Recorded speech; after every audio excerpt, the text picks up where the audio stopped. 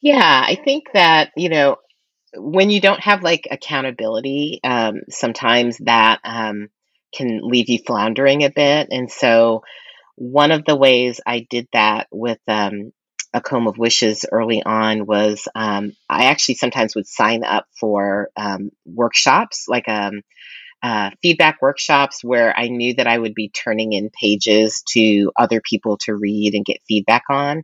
So that was, a deadline that, I chose to get to have imposed so that I was always moving forward. For a long time, I got stuck in a rut where I was revising the first part of the book over and over and over again. And I never, like, I hadn't even finished my manuscript for a little bit. And I learned, okay, that's not the right way to do things.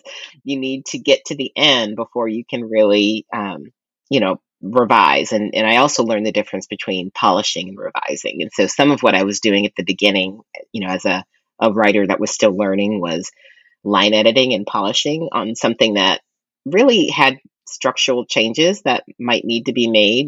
We've talked about like whether parts of the book were in should be in Ophidio's voice, the mermaid, or Keela's voice. And so, so I learned that I needed to finish the manuscript first, whatever form, it was in, just get something done, and then have other people read it. So being in some of these classes that I signed up for was great to, get feedback along the way.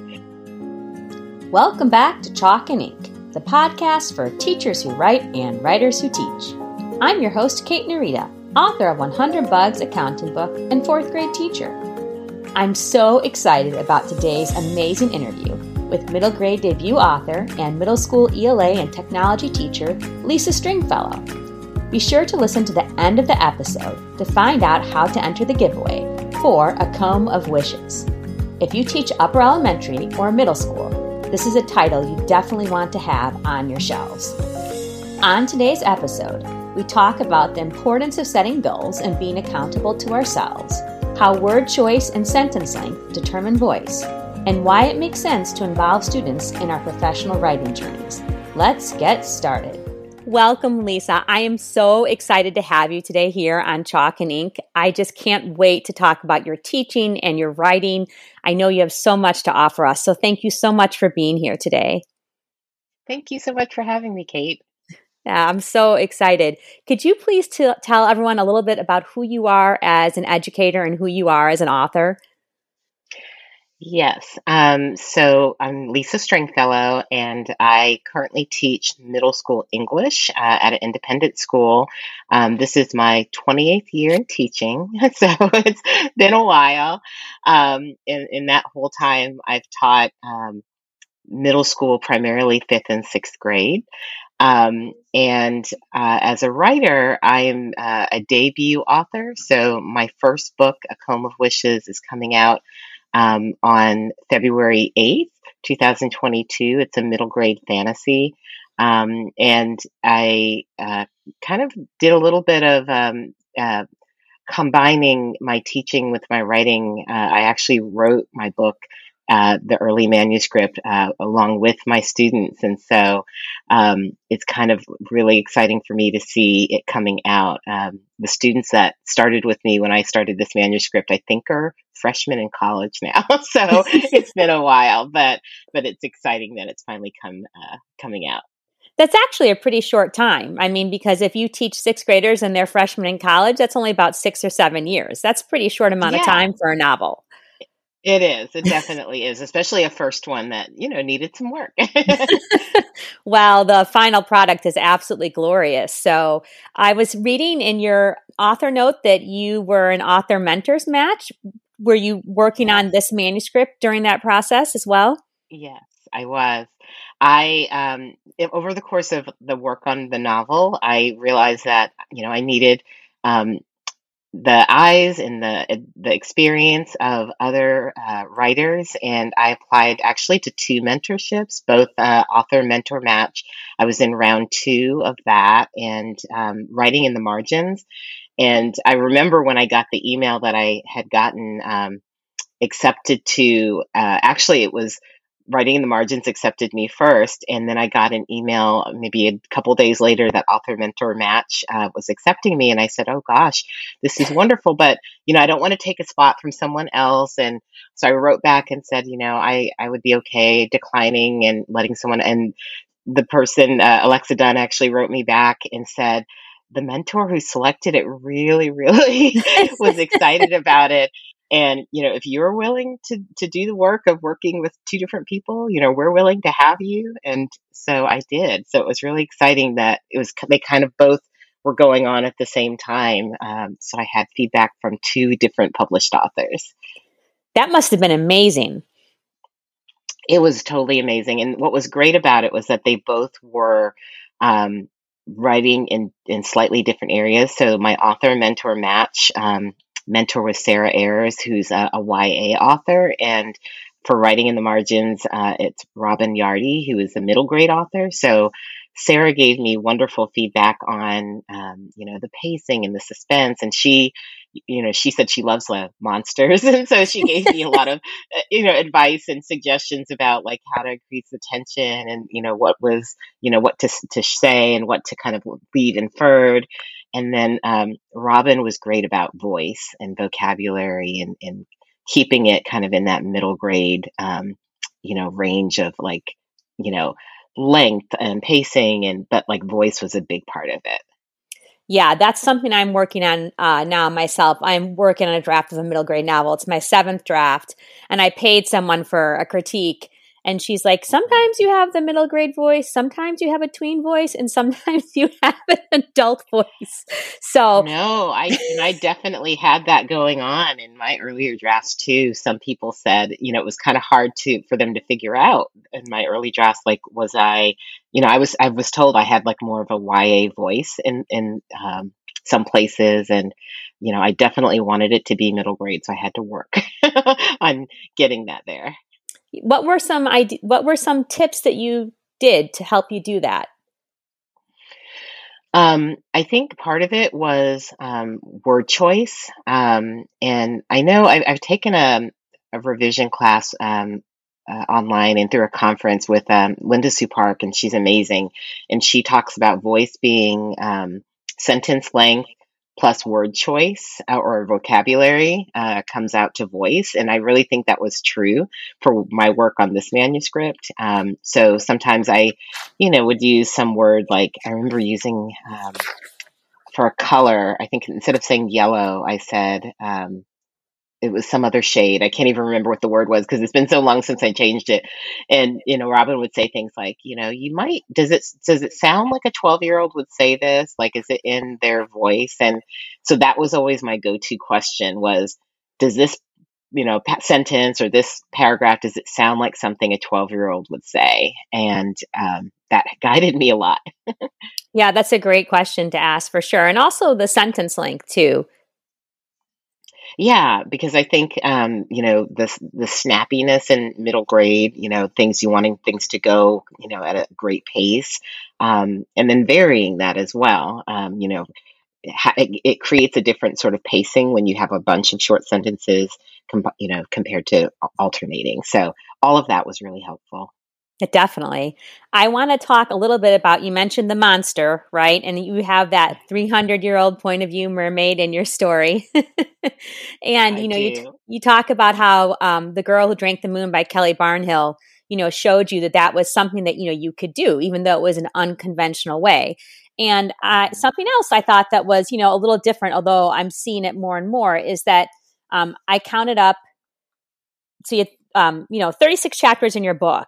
And 9 are from her point of view. And then 1 is seems like it's a mixed point of view to me or whatever. Mm-hmm. But I'm wondering, what was that like? How did you know when to tell the story from Keela's point of view and when to tell the story from Ophedia's point of view? That was actually one of the biggest challenges. And I went back and forth so much. As I said, The Girl Who Drank the Moon was great. And I started my book in 2013, and that book I think was maybe the 2017 or 18 Newbery winner. So, I came to it when I was already starting this book. But I, there were times where Ovidia's voice, I took it totally out because I was told, you know, you shouldn't have adult point of view in middle grade. It should just be the child point of view. And what I found was when I didn't start with the current chapter, the one that's in Ovidia's point of view, where she's looking for this box that's missing, people didn't get the sense of magic and fantasy right away. It read a little bit more like realistic fiction, and so you could read a page or two and think it's a realistic story until you get to the part where she's hearing this mysterious hum drawing her towards this hidden box that she finds. So putting Ophidia in, I just got more and more confirmation over the months and years that I worked on it that it was right, that the story needed to be told in alternate points of view. And then I thought about like whether I should do, as you pointed out, there's only 9 chapters, like whether I should kind of go back and forth and kind of realize that, it is mostly Keela's story, and I definitely want it to be told in her voice for most of it, but there are those moments where she makes key decisions where you drop in and you get Ophidia's either reaction to that decision or her talking about something that is about to happen that she's going to do, that really helped build the suspense. And I also felt like it gave me a chance to explore the storytelling, the oral storytelling traditions that I wanted to emphasize in the book, because all of Ophidia's chapters have that sort of folktale story or oral storytelling feel to it. So having it pop in every now and then is like a reminder to the reader that we're in this story that they're part of. Yeah, I love that. The crick crack, the story's on you. I mean, it was so much fun. Each time I was like, oh yeah, okay, the story's on me. Let's go. Oh, thank you. You're welcome. I've heard that from other readers that said, when they would read, that signal crick crack at the beginning of those chapters, it kind of like got them excited, like, oh, okay, what's going to happen now? Yeah, it's really fun. So you mentioned something already, that you were actually writing the first draft of the story with your students. And I was wondering, in what ways teaching affects your writing and in what way writing affects your teaching. Yeah, I think when I decided to start trying to write professionally, it made sense to, involve my students in that process. As writing, how does teaching affect my writing? I think, I have been teaching a while, and so I bring the lens of a teacher to the page. There's a lot of times I know I hear my colleagues and friends who write middle grade who are looking for ways to connect with children who, if they don't have their own children necessarily, or they don't work in a situation where they're interacting with kids all the time. So I feel like as a teacher, I'm really lucky because I am surrounded by kids all day, and they're mostly the age that I'm writing for. So I have the observations, I have my conversations with them.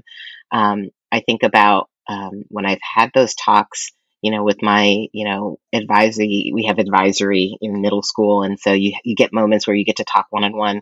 I get to hear what's important to them, what matters, what, is helpful to them, what hurts their feelings. And I think all of those things are so helpful to me as a writer to bring into character, not the actual stories of students, but just the emotions, and how kids feel things has been really helpful. I think it also, me being a writer, has been great because I can bring my students along for the publishing journey a little bit. So they've been excited for me to talk about, how does a book get from your idea to on a bookshelf that you could actually go purchase or pick up at a library. They've learned details like most books publish on a Tuesday. They'll hear a date and they'll say, "That's a Tuesday, right?" And I'm like, "Yes, you're right."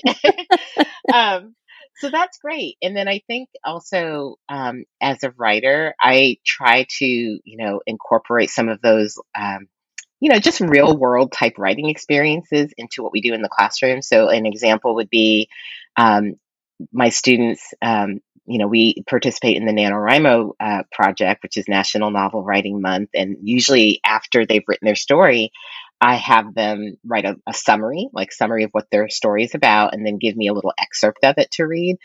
I changed a few years ago from them writing a summary to writing a query letter. And so I taught them about how authors have to look up, established agents who would represent their work to a publisher. And it's basically a summary, because that's what a query letter is. It gives somebody enough information to know what your story is about, but it's also a little bit of persuasive writing. So that sort of thing has been really fun to do, and give them kind of the sense of what it's really like to be a writer who's working in publishing things. Now, for these query letters, do they send them to you, or do you have them actually send them out, or what's that like? No, they make a imaginary agent that they're writing to, and I actually show them manuscriptwishlist.com, the website, and so that they can see like pictures of what agents look like, and like the list of what they say that they love. Usually on the webpage, it'll say, what I'm looking for, and like books that I've loved. And so they'll, say the child has a book that they think is action adventure or something. They'll look for agents who are looking for that, and then pull a couple like little details. So they're writing to somebody who maybe is a real agent, or a made up kind of, mixture of different people, but they'll make up a name. And I always tell them, we talk about personalizing, and they really kind of go overboard a little bit. And so I've laughed at some of their letters. They'll say things like, dear, whoever Ms. somebody agent, I enjoyed meeting you at the coffee shop in Paris before the writing conference that we attended. I remember you said you enjoyed mysteries, and here's my manuscript. It's just, they get so creative and fun with them. And usually what we've tried to do is post them on a blog. We used to use a website called Kid Blog, that they'd all get to see each other's, and sometimes we'd invite comments from, writing people in the community. And so that's really fun that they get to share those. Oh my gosh, your classroom just sounds so amazing. I spent some time on your teaching portfolio, which is the most gorgeous teaching portfolio I have ever seen.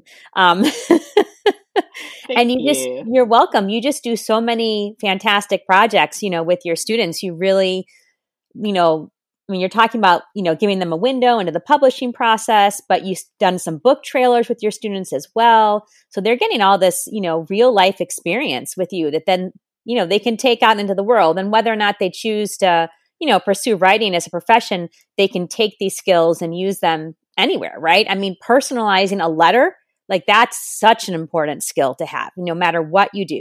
If you are a successful writer, you'll be more successful in your profession, no matter what it is you choose. Yes, absolutely. And I think it just also gives them kind of an understanding of, how you can set a goal for something, and like the steps for, reaching a goal, and just even understanding of like, most of my students are really active readers, and they, we use my classroom library, and our school has a wonderful library. And so, they now understand how the books that they love get to them a little bit better.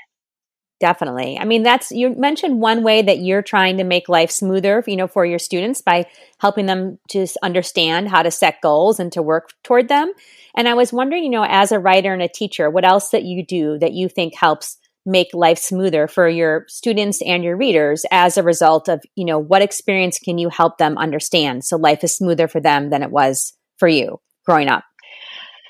I think, so like a big thing that we do with goal setting is when I've mentioned NaNoWriMo before. So for people who aren't familiar, NaNoWriMo takes place in November. It's National Novel Writing Month. And the goal is to write a novel in 30 days. And for adults, it's a 50,000 word novel. But for kids, people in the Young Writers Program, which is K through 12, they can set their own flexible goal. And so we talk a little bit about, in October, kind of leading up to it, we talk about creativity and like, what does it mean to be creative, and thinking about, what are stories that they would be really interested in telling.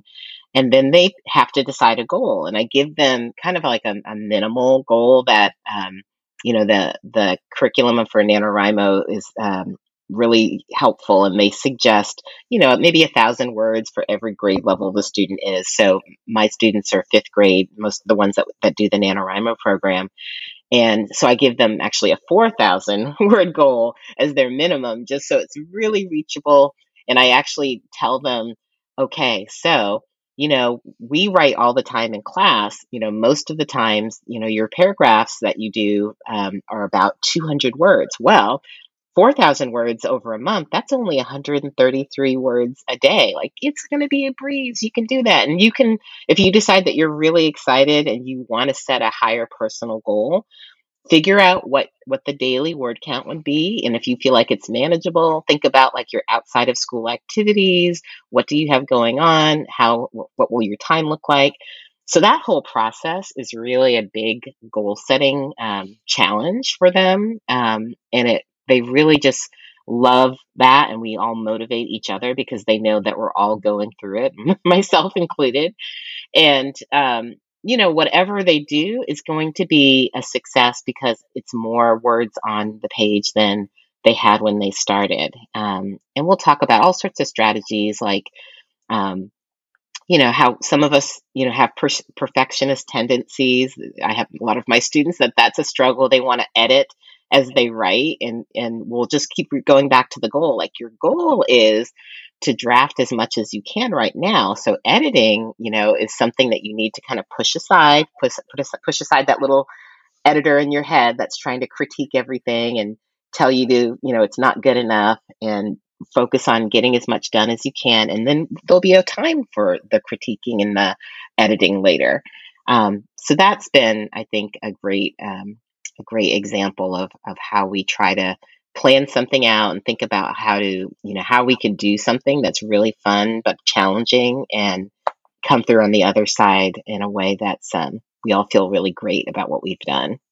Definitely. I'm going out of order here, but while we're talking about goal setting and time management, I want to know how you have organized your incredible, amazing life. So from the research I did, you've got 3 kids, 2 of whom were born prematurely and have special needs. You've been teaching full time.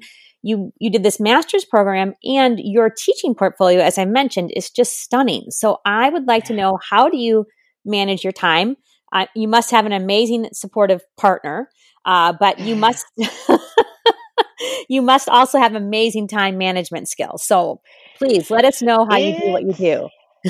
Yeah, it's not easy. I'm actually a single parent now, so a lot of who I lean on So I lived and taught in another school in Kentucky for a long time, and then about 8 years ago, I moved back to the Boston area where I was born, and I have my mom here, my brother here, and they definitely help. But the big thing I think is what I try to think about.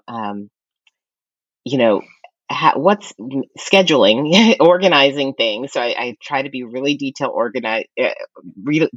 oriented about putting things on a calendar. And so, for things related to my kids, appointments and all of those things, those are in the calendar. Now that I've been kind of in the publishing, machine and going through, like, since my book has been acquired and like all of the steps of the publishing process, I'll put those deadlines in. And I also just have to give myself some grace at times. There are times where, I have a lot of things that I want to do, but like I can't. And so I'll say, I can commit, this amount of time, this evening or this weekend. But like, if I can't do it all, I can communicate that to the people, who are around me, maybe waiting. So my publicist for this book, has been great with sharing opportunities, and, they'll say, are these deadlines okay? I'm like, yeah, I think so. And then as things get closer, I might say, you know what, I need a little bit more time on this or that. So doing that, just speaking up for yourself and advocating is an important thing. I also am not a person, there are all these writing mantras about like, you should write every day, to be a real writer. and that doesn't work for me and my life and my family.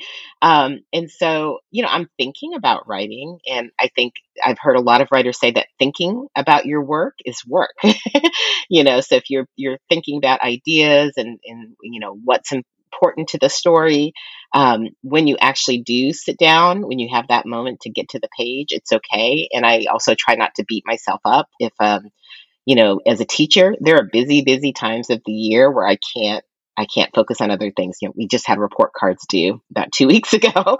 So, I was great as an English teacher. I was grading things seriously, and then I had to work on my comments and all of that. And so, writing things didn't get done. Right. And so, I have my spring break will be coming up next month. So that'll be a time that I've actually have a manuscript that I've told my editor that I would try to get to her at the end of March. So that'll be a time where I can work on that. And I've tried to have things in my contract due at the end of the summer, so that I know that I have the summertime when things are a little bit easier.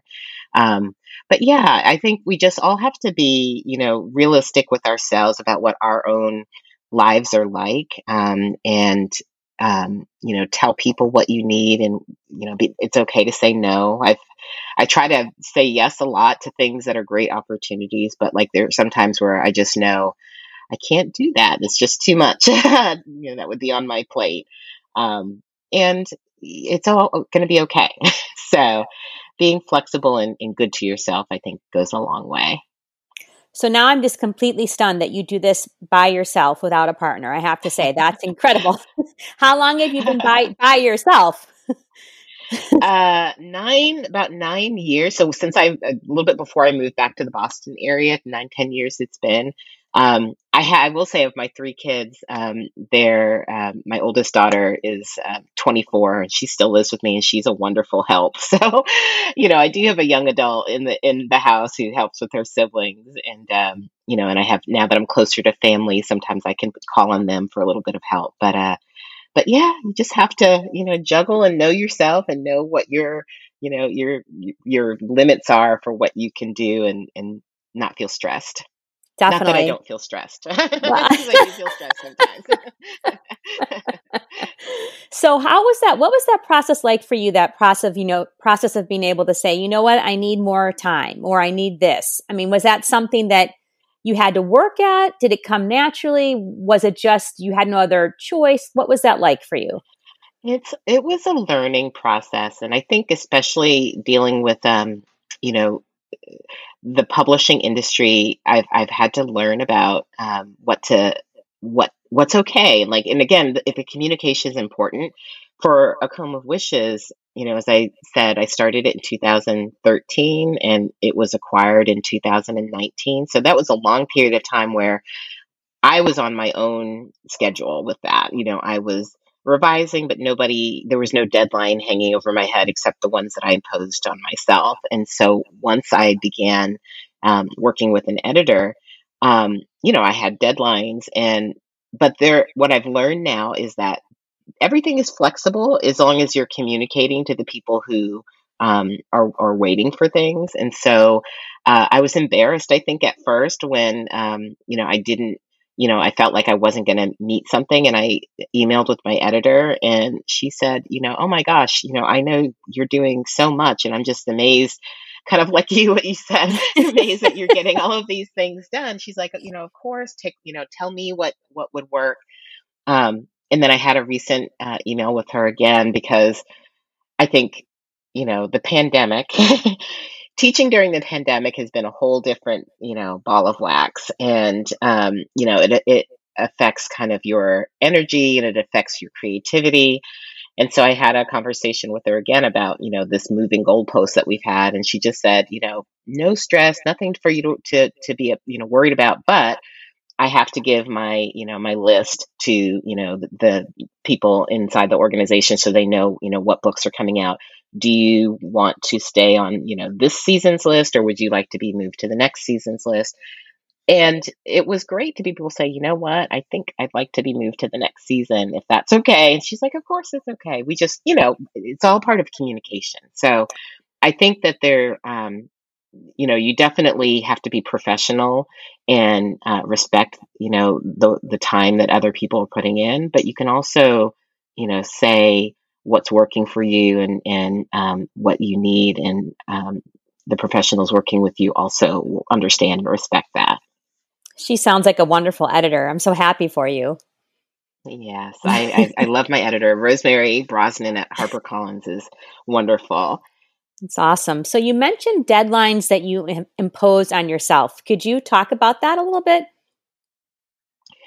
Yeah, I think that, when you don't have like accountability, sometimes that can leave you floundering a bit. And so, one of the ways I did that with A Comb of Wishes early on was I actually sometimes would sign up for workshops, like feedback workshops, where I knew that I would be turning in pages to other people to read and get feedback on.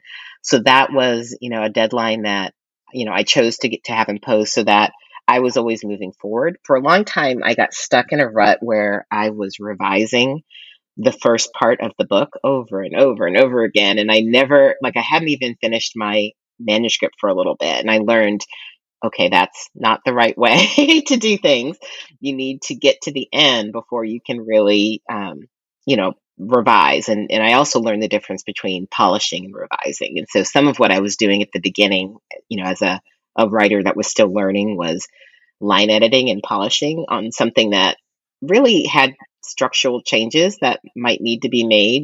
We've talked about like whether parts of the book should be in Ophidio's voice, the mermaid, or Keela's voice. And so, so I learned that I needed to finish the manuscript first, whatever form, it was in, just get something done, and then have other people read it. So being in some of these classes that I signed up for was great to, get feedback along the way. And then just on my own, I would set some goals. There's some really fun websites out there. Pacemaker is one of them, where you can put in a goal for yourself and say, like, I'd like to revise a chapter a week, or I would like to, whatever it is, I want to work this many minutes, or, you have the book and you want to be finished with it, and then it'll kind of backwards plan for you that this is what you need to do to get to that goal. So I would do things like that sometimes, and just kind of give myself goals. And then I could change them if I needed to.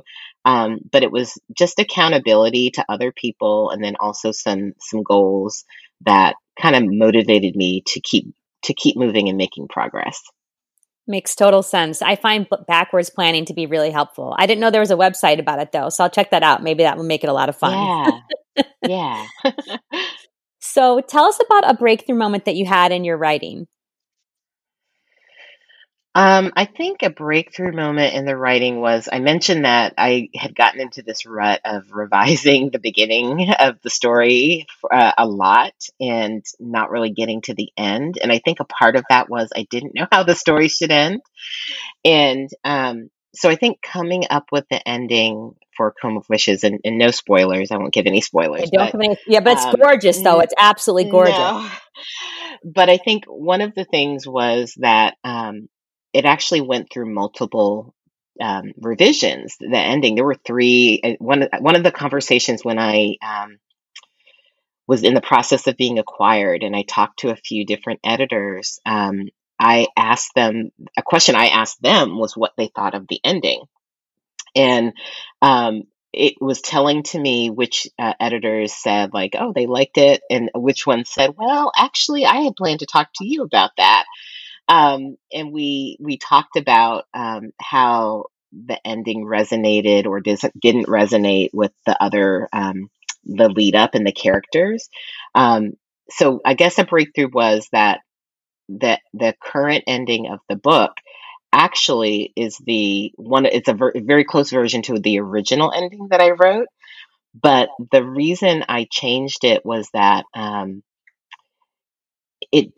hadn't done the work I needed to do with the characters to make that ending work at the beginning in that early part of the process. And so over the years, working with the mentors from the mentoring program and then talking with my editor at the end, um, I kind of said, well, there was this other ending that I had. I said, but we changed it because, enough development hadn't been done on the characters and the story. And what I realized was that ending could work because now I had done all of this other work and I had laid ground that wasn't there in the original version of the story. So that was a big breakthrough to me. And it made me happy because that was really the ending I loved. I love the ending, and I did not see it. And a lot of times I feel like at this point in my writing, reading, like teaching career, a lot of times I can see the ending in the beginning of the book, which in one way is exciting, right? It's like, okay, because Hmm. it means I'm understanding, more and more about how plot and how it works. And I loved your ending because I hadn't foreseen it. And I was wondering as I was reading, how is this going to end? I was wondering, and I didn't see it, so that was really exciting for me. But then when I read it, I was like, oh, of course, that's how it's going to end. Oh, that makes me feel so glad. It's really spectacular.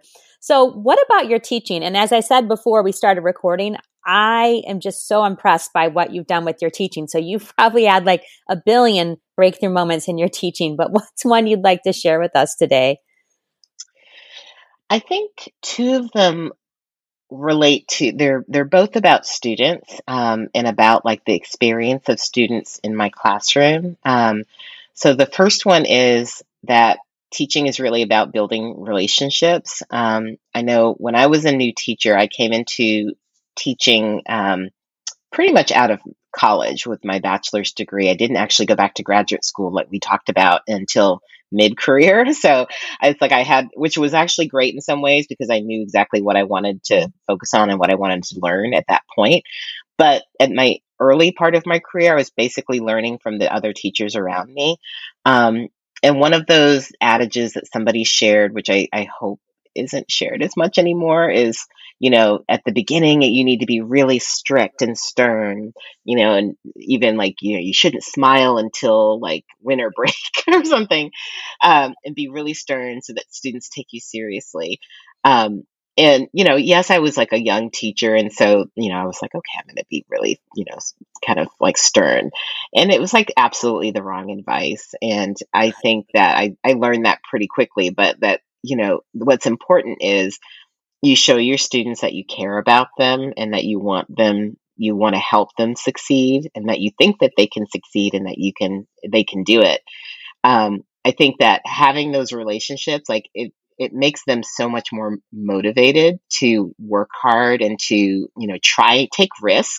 And I think we forget sometimes as teachers that a lot of things that we kind of expect are risks for students depending on, what their prior experience is in school. Um, so that and students knowing that I'm approachable and non-judgmental and that I know them, I know what they like, I know their interests, and I, will do anything I can for them. So that was the big breakthrough that I feel like, just kind of unlearning some things that, some veteran teachers had suggested that maybe weren't the best things to carry forward. And then I think the other thing for me was as a literacy teacher was looking at the books that were part of my curriculum in my classroom library. So me, when I went to graduate school, I had my eyes opened by some things that I had never really interrogated in my classroom. So one of those things was learning to do audits of my classroom library and my curriculum. And, we had a pretty active independent reading program. There's a program called Battle of the Books, which is in many states. And we didn't do like the formal program, but we kind of had our own version. And so we had these books that students would choose from. And I would have said at the beginning of me starting the program that I was in that, oh, our books are very multicultural and that they're, they're diverse.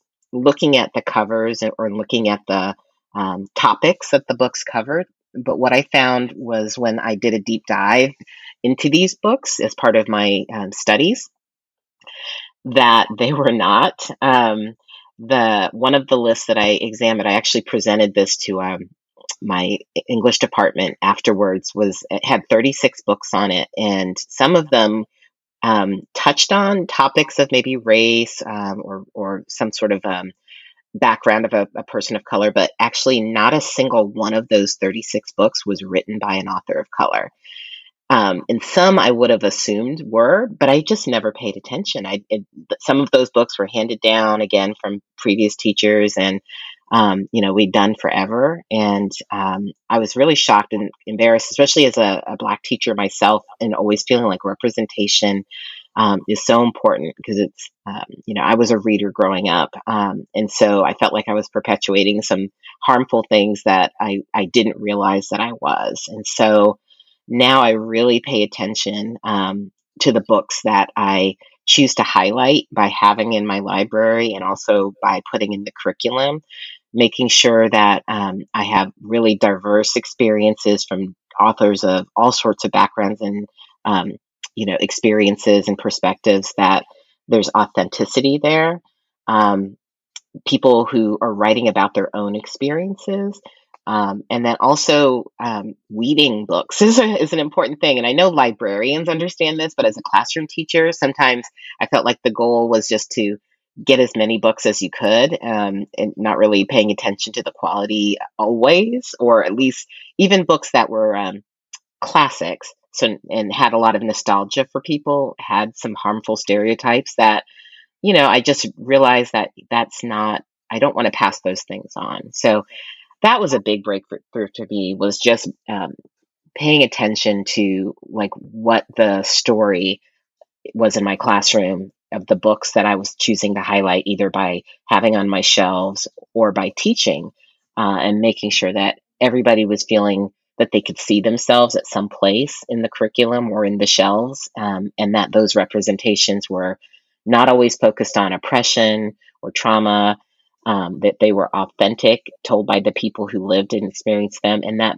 a lot more of them needed to be joyful and just about the people and not about anything bad that happened to them. So that was a big one. Well, I can't wait till I ask you one of the final questions of the podcast about what books do you recommend everyone should have, but I will hold off. I mean, I have a lot to say about, what you said. I agree completely. I think relationships are the foundation of teaching. And I don't think anything happens if that relationship isn't there. They're not going to listen to you. They're not going to trust you. And then what's the point of being there?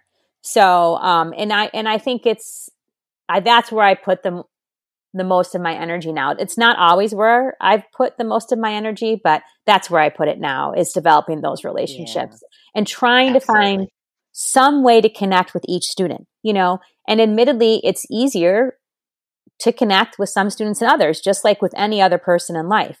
But it's my job to find a way to connect with each of my students. I work really hard to do that. And I think they sense that. And I think that's why we have a pretty good classroom community. I'm sure it could be better, and I'm sure there are other things I could be doing, but I think they know that foundation of trust and mutual respect is there, and we move forward from there. Absolutely. And it makes me feel so glad when a student will ask to talk to me, and tell me something either that's going on, in our community that they have a concern about, or just ask me for advice on something that they should work on. Or the best thing is when they ask me for book recommendations and say, do you have a book, and I always turn it back on them. Like, even in the classroom, we talk about books all the time, and they'll say, I need a book recommendation. I'm like, well, it always starts with you. So I'm like, tell me what you like. Tell me what you are looking for. Tell me the last book that you really liked. And I think all of those things really help them feel like we see them and understand them, and, can give them good advice. Yeah, definitely. I mean, and I think, as a writer who teaches, you're going to have a very large knowledge base of possible literature out there for your students, which is just, fantastic. So it's interesting. We just voted on our next read aloud, and so we do The Tiger Rising by Kate DiCamillo. And then for the first time this year, I did All 13 by Christina Soontornvat, which I'd never done as a read aloud before. Oh. So that was really, the kids loved it, actually. And it was very long. It's a long book to read aloud, and there's a lot of technical vocabulary, but they were spellbound. They could not, they wanted to read that book. They That's wanted to find out what amazing. happened. Yeah, it was incredible. And then they wanted to watch the movie The Rescue. So I watched it with my husband, Oh, and my husband never has nightmares about anything we watch. It's always me. And he had a nightmare. So I told the kids, I said, oh no. I think you're going to have to ask your parents about that if you want to watch that with them at home. Because I said, Yes. Mr. Narita had a nightmare and Mr. Narita never has nightmares. And they were like, okay, we'll ask our parents. I'm like, yeah, you're going to have to ask at home. Because the footage is just Probably a good so, call. yeah, the footage is pretty intense. It's one thing to read about it. It's another thing to see it.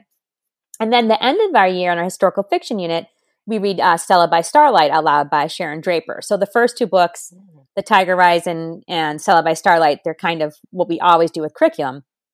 And so this read aloud we're going to do right now is the one I give kids a chance to vote on. So I had 5 books, and I said, okay, I'm going to read you the first chapter of each one, and then we'll vote. And I thought for sure they were going to vote for Inkling, because when they had seen the book covers, that was what they said they were all going to vote for. But I read them in alphabetical order. And the first one I read was Cece Rios in the Desert of Souls by Kayla Rivera. And they were like, oh my goodness. And then that was the book that won. And I couldn't believe it. I was like so excited. I'm like, okay, this is great. So, we've got, the book that features, white people. We've got the book that, the nonfiction book about the Thai soccer team. We've got Cece Rios, and then we're going to end with, Stella, Sharon Draper Stella. So I felt like, okay, this is a nice, it's not everyone for sure, but at least it's a nice variety of main characters that we're going to read about in the book, or in the case of all 13, which is not characters, actual people, So I feel like this is by far the best read aloud year I've had in terms of representing different voices. Yeah. And I think it's all about kind of like the scope and sequence kind of the middle school or the high school, depending. Because I know when I've one of the things that my roles at my current school is a facilitator for the affinity groups for students of color. For right now, I'm facilitating for Black and Latina students. But at my previous school, we just had one group for all BIPOC people. And we asked students at one point, where had they seen themselves in the curriculum? And I remember one of my students who was an 8th grader, who I'd had as a 5th grader, said she had not seen herself anywhere in the curriculum. She was Pakistani at all in the 4 years at the school. So not in a class study novel, not in books on the shelves, not anywhere, not in content that they studied in social studies.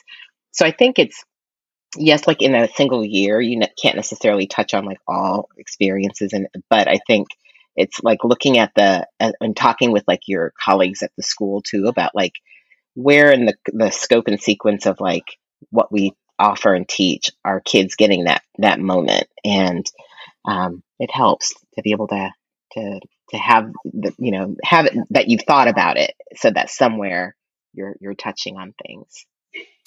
Yeah, I mean, conversations, that's the first step. If the conversations aren't happening, it's hard to make any changes from there. Right, absolutely. So I saw in your back matter, not your back matter, I saw in your author's note that you talked about Quelly, and I've had one guest on the podcast talk about that, but I was hoping you could talk about it because it wasn't something I had heard of until I interviewed Valerie Bowling. So I was hoping that you could also tell listeners about it. Yeah, Valerie's a good friend of mine. So Quelly is, it's called the Quelly Color of Children's Literature Conference. And I believe it just had its 10-year anniversary. It is run by the Quelly Literature Journal. Laura Pegram is the editor of that. And so she used to work in children's publishing.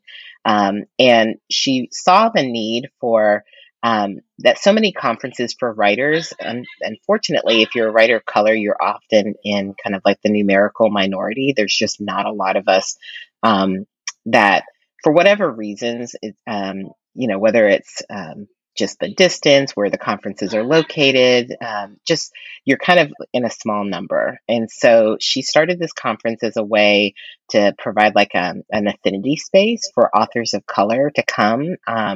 It's located in New York, where Quelly where she is. And of course, that's like a publishing hub. And it's been supported by so many wonderful um, just publishers, editors, agents who come and present and offer critiques. Um, I really count Quelly as like one of the reasons I eventually was published. I have been attending for about 5 or 6 years. From when I first heard of it, I was like, I need to get to that place. It sounds wonderful. And it really is like you go in and it's a space that like everyone, they're like surrounded by authors and illustrators and creators and publishing professionals who all look like us. They're black and brown. Like it's such an affirming space. And then the opportunities to talk to professionals and get their feedback. I've had some great critiques from. I know one year I talked to Cheryl Klein at Lee and Low about a manuscript I was working on. Another year I talked to, just Arthur Levine, just wonderful people. And again, it's just the biggest thing is just kind of like the affirmation. Like you leave there as a person who sometimes kind of always feels like, you're one of just a few. And even in education, sometimes we feel that way because, you know, being a black woman, a woman of color, like I'm not in the majority in my school environment, and then also not feeling that way in the writing environment, like to go somewhere where everybody is having the same experience and they can relate and also tell you what they've done and we can share each other's successes. So I've been many times. I'm actually presenting this year on 2 panels for Quelly for the first time. So I'm really excited about that. One is about science fiction and fantasy, and the other is just about like your publishing journey.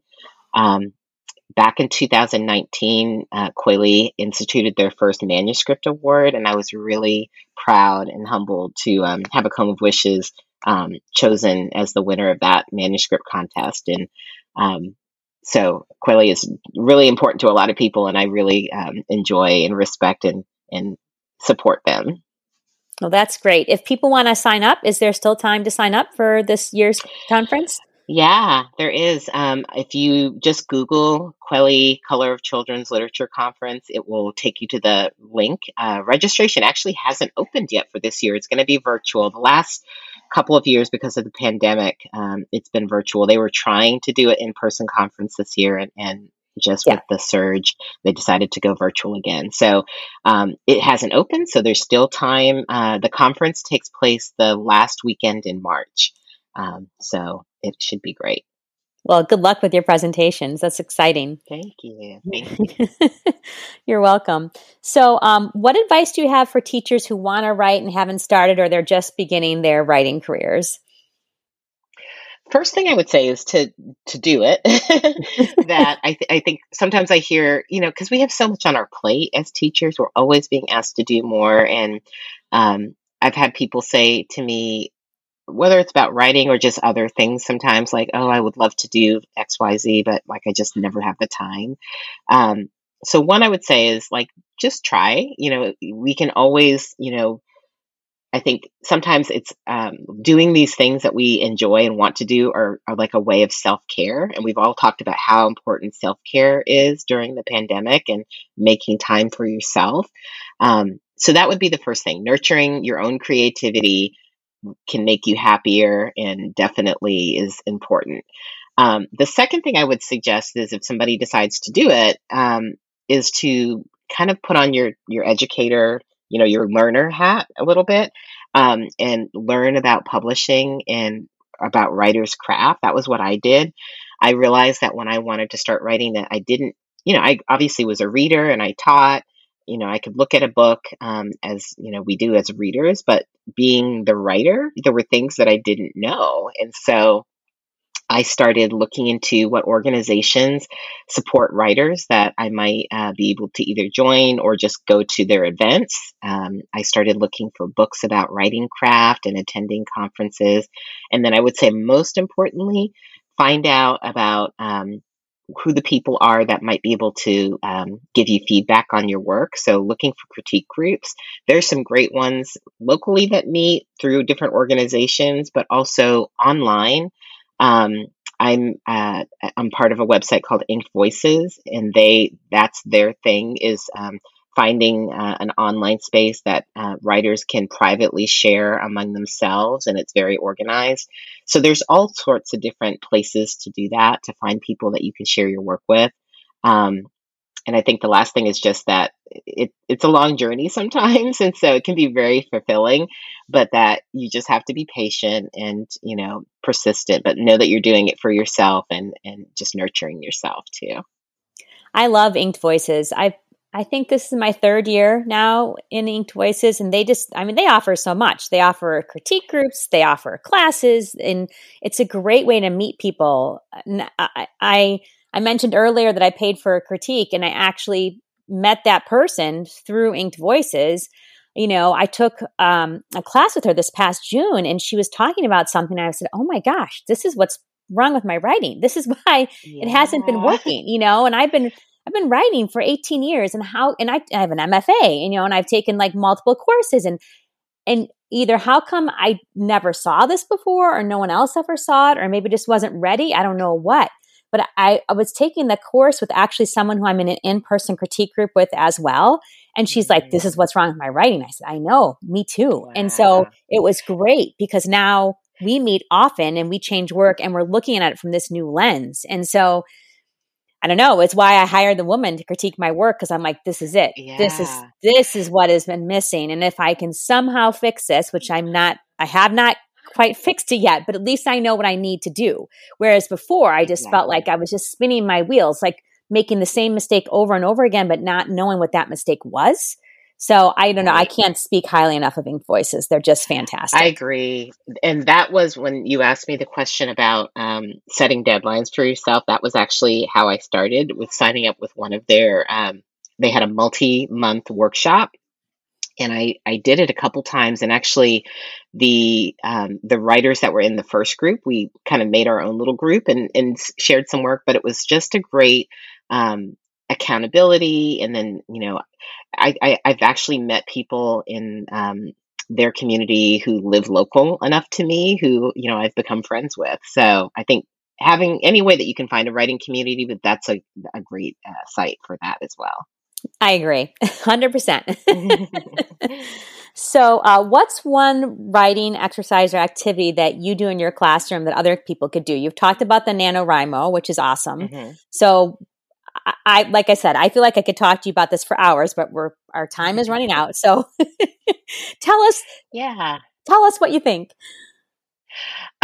So I think, again, going back to that idea of like real world or real writing world type activities is kind of fun to bring to a classroom to kind of let students know, like, this is something that a writer might actually do who's a professional writer. So my students, my sixth grade students, I teach fifth and sixth, recently wrote short stories, and we have been reading Ralph Fletcher's book called Live Writing, which is wonderful, nonfiction book written for young writers with lots of different tips and suggestions. And so normally we try to have them maybe write a reflection after writing like a big major piece. But what we did this year, or actually a couple of years ago, but we've repeated it again because it's been so great, is have them write a letter to their editor.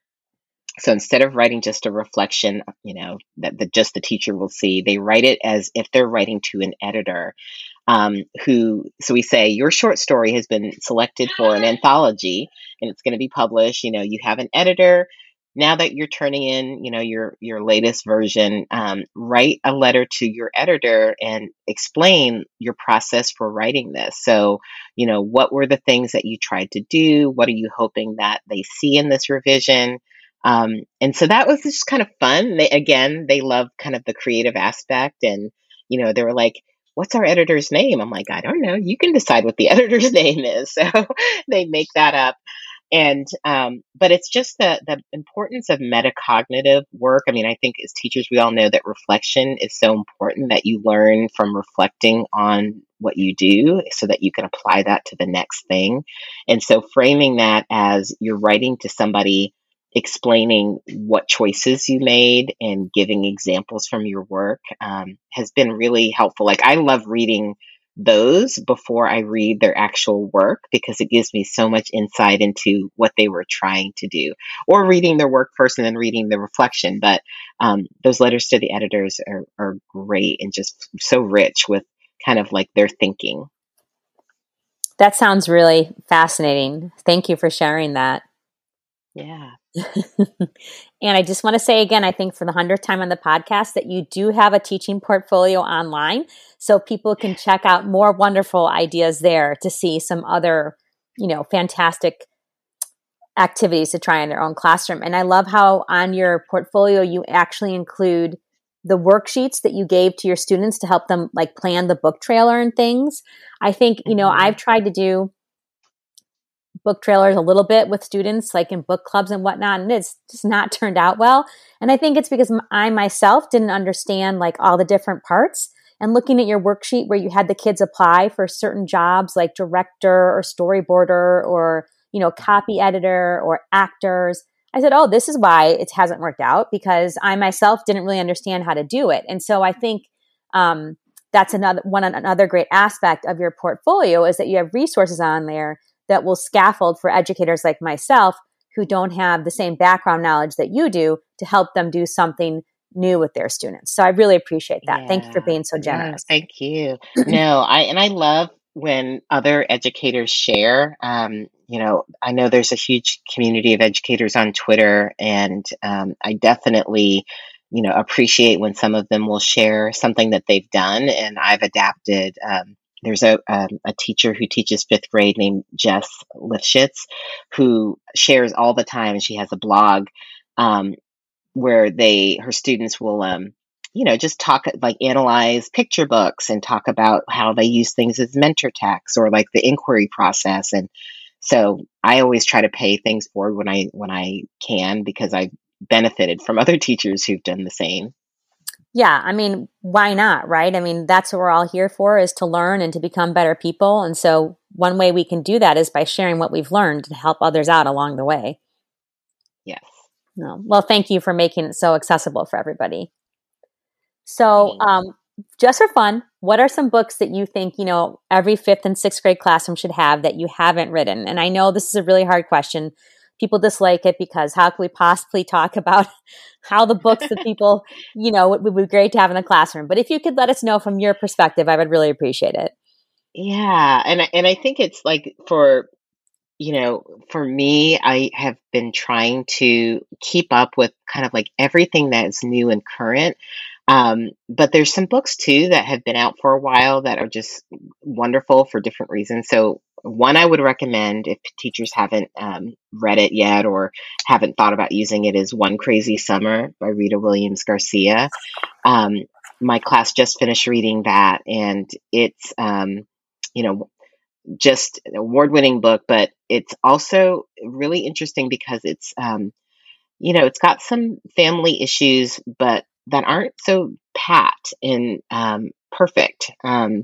It's about three girls who, in 1968, so it's historical fiction, they go to spend a month with their mother that they haven't met or seen since she left them about 6 years earlier. And so their mother is not a very likable character at the beginning of the book, but really the story is about like the relationship between main character Delphine and her mother, and coming to understand who she is and and why she's done the things she's done, and also explaining to her mother, why she's important to her. So that's such a great book about family and love. It also touches on the Black Panther Party, which I feel like is something that hadn't at all been touched on in any middle grade books before this one, and is maybe not understood well by people, but it has really solid connections to the current movements supporting Black lives and empowerment.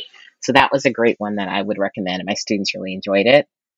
Another book I would recommend is a fantasy, The Barren Grounds by David A. Robertson. It's a portal fantasy, so think of like the Chronicle of Narnia, of going through a wardrobe. It's very similar type of thing where two children who are Cree, and David Robertson is an Indigenous author. He's Cree, and so these characters are also Cree, and they're both foster children. Um, One of them is an artist, and he draws a picture, and it kind of opens magically and takes them to this place called the Barren Grounds that's stuck kind of in an eternal winter. And it draws on like Cree traditional stories of the stars and constellations. Um, Again, it touches on like things like the elements that kids will kind of connect with if they've read any of the books, like The Lion, the Witch, and the Wardrobe. They'll see like little nods to that. But it also touches on like the whole issue of the foster care system, and how it really disrupts Native American and Indigenous culture, and just how that has like caused some children to lose contact with their identity. And that's something that the main character goes through. That was one of the books that was part of the Global Read Aloud this year that my students really loved. And it's part of a trilogy, as well as One Crazy Summer is part of the trilogy. So teachers and students could continue on in those same worlds with those characters if they really would like to. Yeah, I mean, those are two great recommendations. It's interesting because C.C. Rios and the Desert of Souls, like one of the recommendations on the back of the book says, "Oh, it's like Narnia set in the desert." And I read it and I was like, I don't feel that way at all about this book. I love the book, but I did not feel like that was true. Yes. No, I didn't feel that way at all. And then I saw Barren Grounds. They're like, it's like Narnia. And I was like, oh, hold on here. Like, here they go again. Here they go again.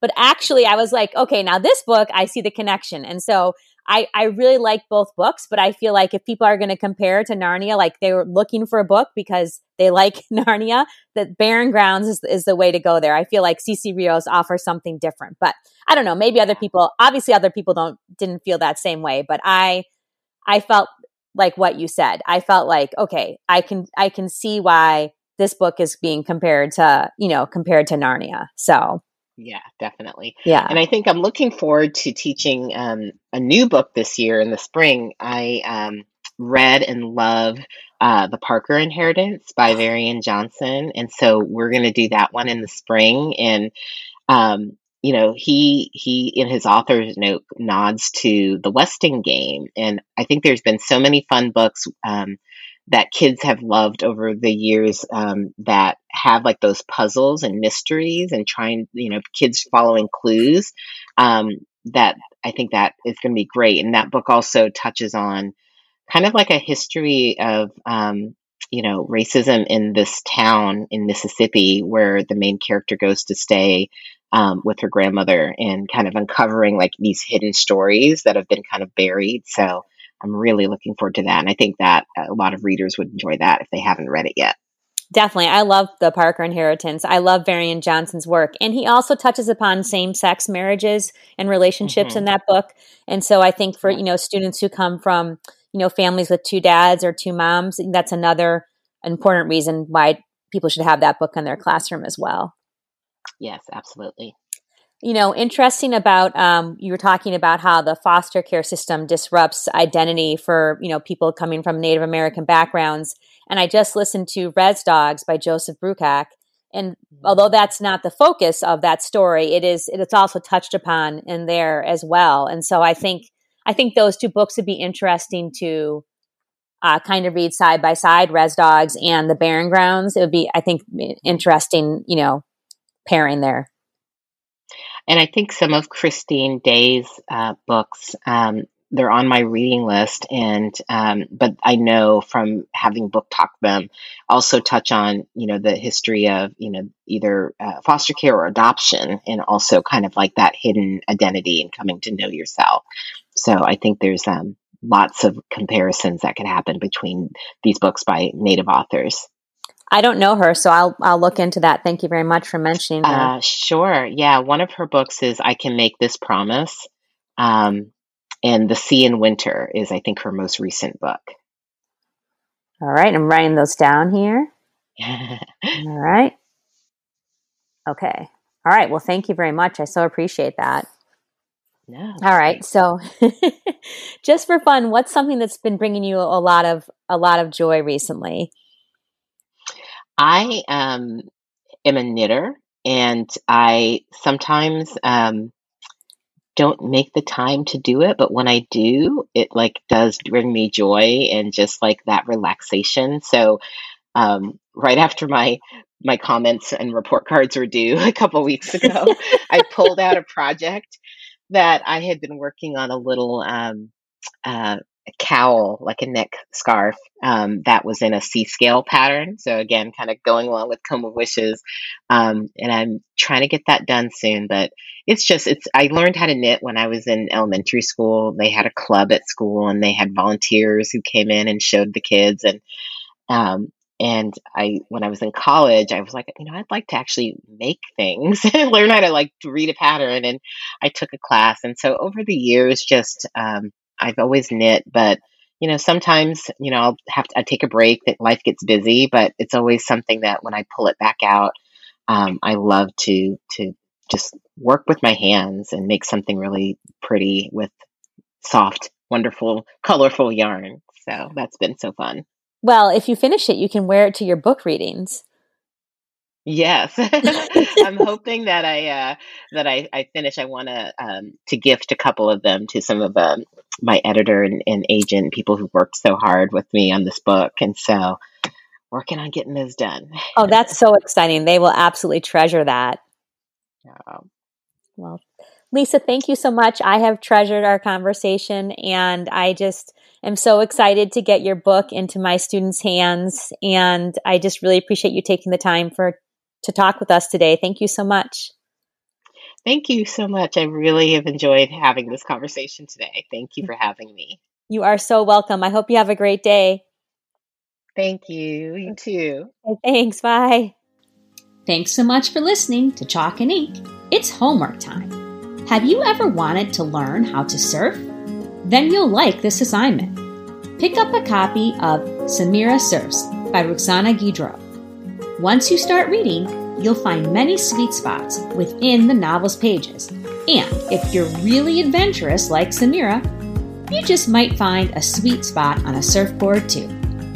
When you're listening to these interviews, do you ever think, wow, this author seems like an amazing educator. I wish she could teach my class for the day. Well, you're in luck. If you become a Chalk and Ink Patreon supporter, you can have access to teaching videos by April Jones Prince, Marcy Flincham Atkins, Zetta Elliott, Aaron Deely, Renee Colato-Lainez, and today's guest, Lisa Stringfellow. It must cost a fortune to access these videos, right? Nope. Just $3 for each podcast episode. I'll only be releasing 6 more podcast episodes this school year. That means for $18, you can bring all of these authors into your classroom. That's what I call a sweet deal. Lisa Stringfellow generously donated a copy of A Comb of Wishes to a lucky podcast listener. You know the deal by now. You can tweet or retweet this episode and be sure to tag Lisa and me. You can leave a comment on my website on this episode's post. You can leave a comment on the Chalk and Ink Facebook page or become a Patreon supporter.